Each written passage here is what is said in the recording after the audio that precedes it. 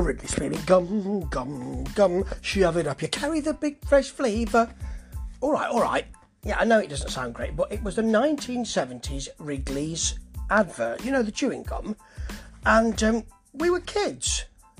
Plus it was the 70s. There were 3 channels. They went off at 10 p.m. And Bernard Manning was thought of as a possibility of a crooner singer, having a dual role as a singer and a comedian. That's where we were. But we did have Morecambe and Wise and a lot of other much better stuff than we've currently got now. Anyway, I liked Wrigley Spearmint very much. I didn't like Juicy Fruit. Remember that? I couldn't quite work out what it was. Couldn't quite work out what the fruits were. It just seemed like a load of sugar to me, but then that's just me as a youthful person. Spearmint was always better, and so is this band, because they're also called Spearmint, you see. Yes, that's where we're coming into the picture.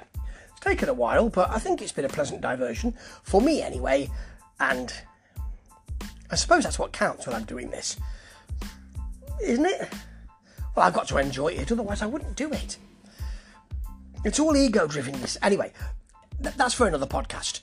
This album, Holland Park, which is there, let's have a look, 1, 2, 3, 4, 5, 6, 7, 8, 9, 10. It's their 11th album. They've been going since the late 90s.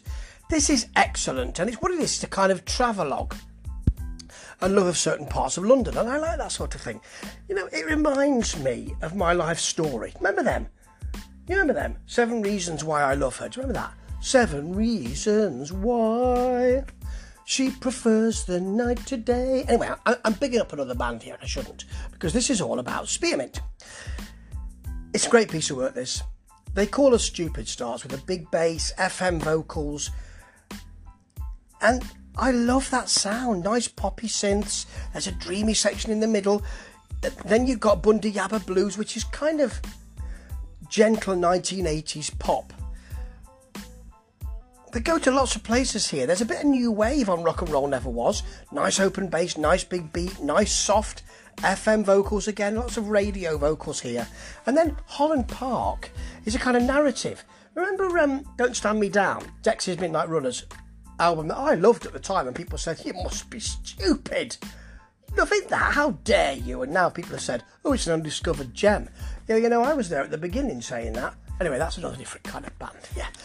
He's got one of those, Kevin Rowland this is, has got one of those tracks on the album called Reminisce, and it's just a sort of narrative about how he was as a child and the way music affected him. It's lovely.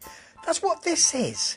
And then it moves, because it's quite a long song, this, Holland Park, moves to a sort of Gang of Four insistent guitar line.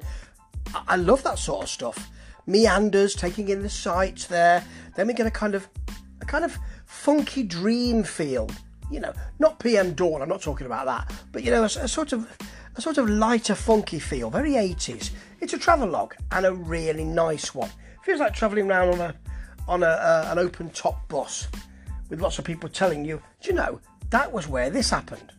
The sort of alternative tour of London. Not that I'd do one of those now. I can't think of much things worse. But this is a great way to spend it. Then you've got I Won't Try to Fix You, which has lovely ascending strings on it. Since Bowie died, has radio vocals, nice mournful strings. They use strings very well here. Take you up or down. And then she says she wants to save the pigs. Great title. It's pop punk. It's got a nice big open bass in it. It feels great. This whole album feels like there's a spine of sort of not exactly yacht rock, but certainly pop, certainly radio pop, which has a little bit more to it. They don't always go there because there are other places they can go to, and like a travelogue, they'd like to move about a bit. They're even name-checked in 500 Days of Summer, and they are a bit of an undiscovered gem, I suppose. Do seek this out. Holland Park is a lovely place to be, but sniffing the flowers to get there is really where it's at. Ta-ta.